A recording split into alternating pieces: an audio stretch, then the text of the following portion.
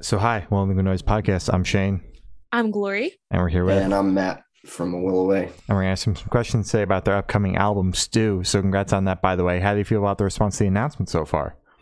Thanks. Yeah, no, we're excited. I would say that we're probably like 50% excited and 50% terrified, which is probably like the only appropriate response to that question after making a record in a pandemic. So, but I mean, we're absolutely ecstatic. Everybody's been really kind and seems to be really enjoying what we've gotten out there so far. We got an advance of the album. I just want to say I really enjoyed it. Yeah. You did. That's awesome. Thank you so much. I'm really glad you're having fun with it. So is there any meaning behind the album title or cover art? Yeah. So the title Stew sort of started out as like an inside joke amongst the members of the band. So the EP that we put out prior to this was called Soup. And we were always joking around throughout the process of like releasing that like, well, when we do the LP after this, it's going to be called Stew.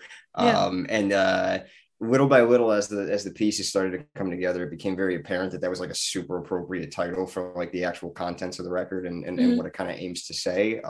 And so, Stew is sort of this combination of sort of looking back and acknowledging that like you are sort of the sum of all of your parts and the sum of all of your experiences, and that all of those experiences sort of build you together as like the character that you become. Over time over time, once they've had like enough chance to really kind of like sit and marinate together.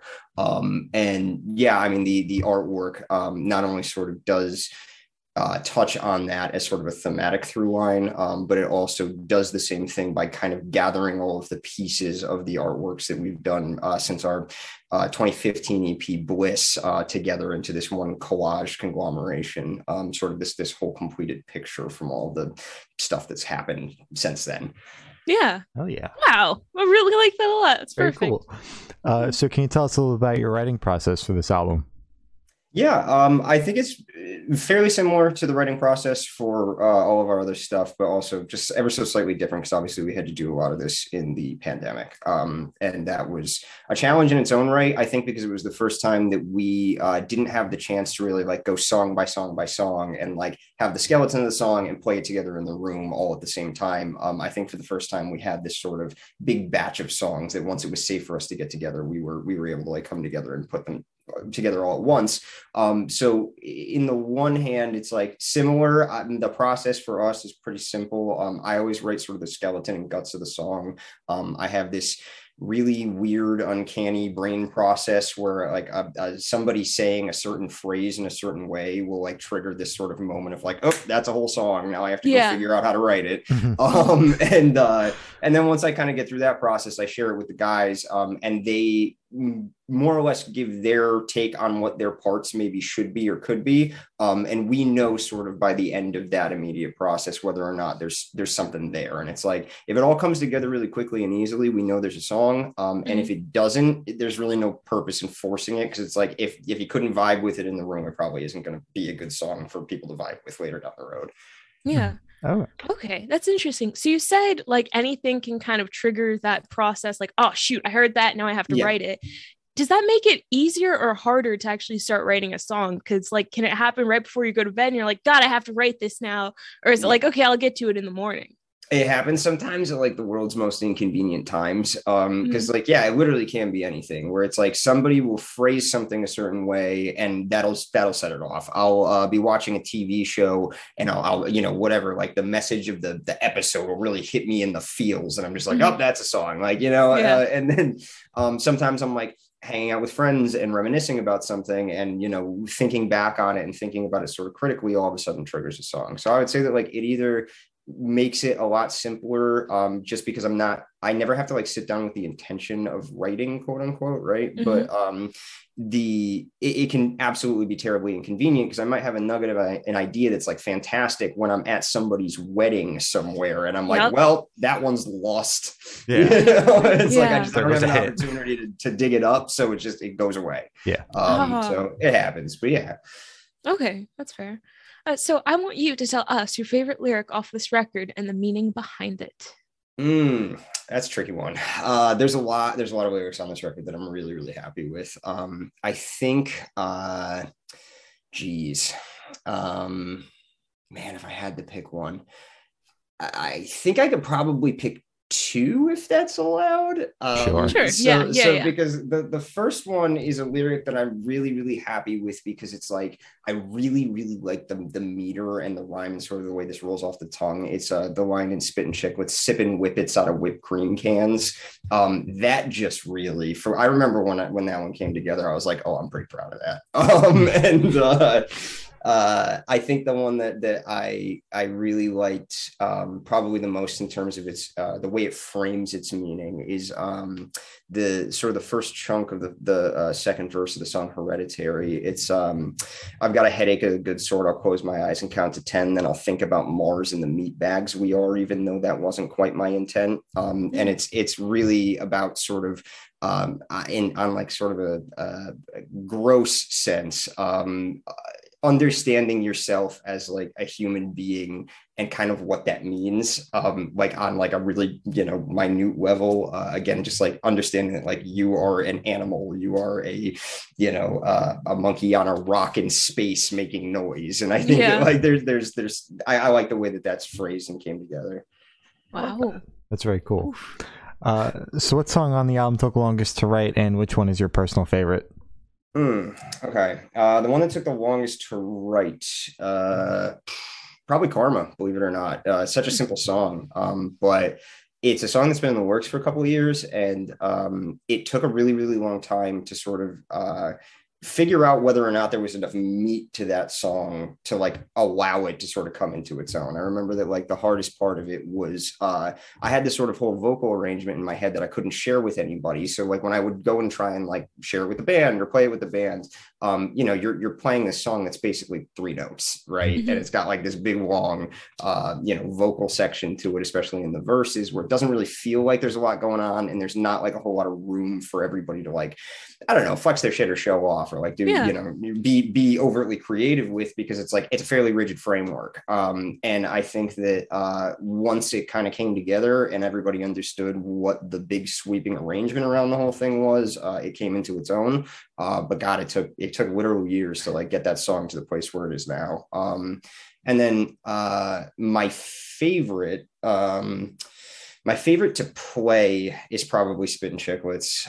My favorite to listen to is probably Karma, because I think the messaging of it is really strong and really powerful, and something that I've been aiming to try and illustrate in song for a long time. Oh, yeah. All right. Wow. Wait, so you said years. It took years to write that song. Wait, how many years are we talking?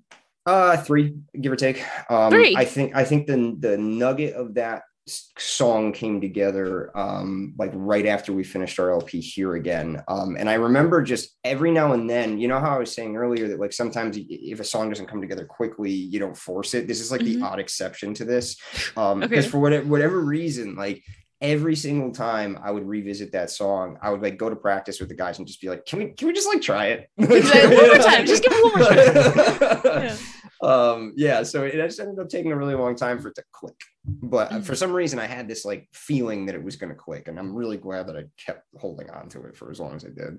For sure, that's good.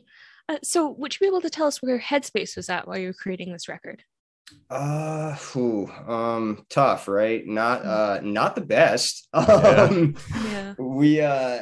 I think it's probably unfair to say that my headspace was in any one place in particular. Obviously, we had some songs. We knew that we wanted to do another LP. We had some songs that were hangovers from like older songs that really never had a place yet, but we knew we wanted to use them. And then the majority of the writing process took place inside of the pandemic. And it was like really at the very, very beginning of the pandemic. We had to cut our touring cycle for our last EP short and cancel a tour halfway through. We were out west when the pandemic came down on us, and it was basically like, all right, now we just have to have this like long, difficult drive across the country while we figure out whether or not, at the time it was like, oh, we go home, everything's going to be back to normal in 2 weeks. Yeah. It wasn't. No, it absolutely wasn't. I think that as that feeling started to set in over the course of weeks and weeks and weeks, obviously there's like significant financial burden, and I think for a lot of people it also kind of forced us all to like look inward and reflect on like who we are as people, what it is that we care about, why it is that we do the things that we do, and whether or not this like drastic change to all of our lives actually means anything on like a larger scale, or if we're all just gonna like act really stupid throughout this and go back to normal somewhere shortly after. And so I would say that like the record very much is a sort of a discussion about my dealing with those mixed emotions and that internal processing and the push and pull of like, who am I? What am I doing? Like, what is it literally is, you know, being a musician in the capacity that I am, even going to be a thing when this is all over? And a lot of those questions kind of just devolve down into like basic human questions. And that's more or less where my headspace was just asking a lot of questions and then trying to figure out what I felt the answers to those questions were. Oh. Okay. All right. So how do you recommend your fans to listen to this album for the first time? Should they do it in the car with friends in the dark with headphones on? Is it a gym album, party album? What do you personally recommend? I think it's a living room vinyl album. I think that if you have a record player, the vinyl of this, we're the only ones who have heard it as of yet. It sounds so good, and it is absolutely the definitive way to listen to it. That's also my personal favorite way to listen to music, all the way through. You know, at like a mellow, reasonable volume, just loud enough to really bump it, but not too loud to really blow your ears out. And preferably hanging out amongst friends. That's I think that there's some conversation that can be spurred sort of from the record. So yeah, I think that's probably it. Okay, I like that a lot. So this one should be super, super quick. Off the top of your head, I want you to describe this album for new listeners in 3 words. No more, no less. Okay. Introspective, thoughtful, head trip. Wow, that was quick, and that was good. Yeah. Thank you. Yeah. I think that's probably about right. Okay. So in that same train of thought, is there a certain feeling you want your listeners to have while going through this album? I think it's probably like I want them to feel nostalgia, but I also want them to feel sort of like a compulsion of self-care. That's probably I want people to sort of like acknowledge themselves in a way that is hopefully positive and productive. I love that. Oh, that was worded very well. That was perfect. Very wholesome. Yeah. So for this question, I want you to picture you're on tour. You're at a gas station for a rest stop. You're going in. What is your snack of choice? Oh, man. It's spicy sweet chili Doritos and Sour Patch Kids. Okay. Taste. That's good. That's the purple bag of Doritos, right? Purple bag those are the best. One. Oh, yeah. So if the band was a dish, what dish would the band be and why? Stew. Come on. I legitimately do. I think that the band would be a soup of some sort. There's a lot of different ingredients that go into the pot, and they have to kind of sit and simmer for a long time. And then once it's ready, it's really ready. So I think that's probably right. Okay. That's fair. I respect that. So for these last couple questions, we're actually going to shift away from music, if that's okay with you. Sure. Awesome. So we're actually going to go straight to Death Row. Boom. So if you're on death row, what would your last meal be with a drink? Oh, that is so tough. I love food so much. It is like literally my favorite thing in the universe. All right, last thing I can ever eat. It's gonna be authentic Mexican street tacos. Oh my god, yeah. Like preferably carnitas, so like pork tacos. Yep. And then like a little side of corn chowder, my favorite thing in the whole world. And probably just a nice cold Budweiser, honestly. Okay. That sounds perfect. Very good. So if you could live in one fiction world for a week, where would you live? Ooh, I think Harry Potter, dude. I think it'd be Harry Potter. Yeah. All right. What house are you? I'm Slytherin. Yeah. Slytherin.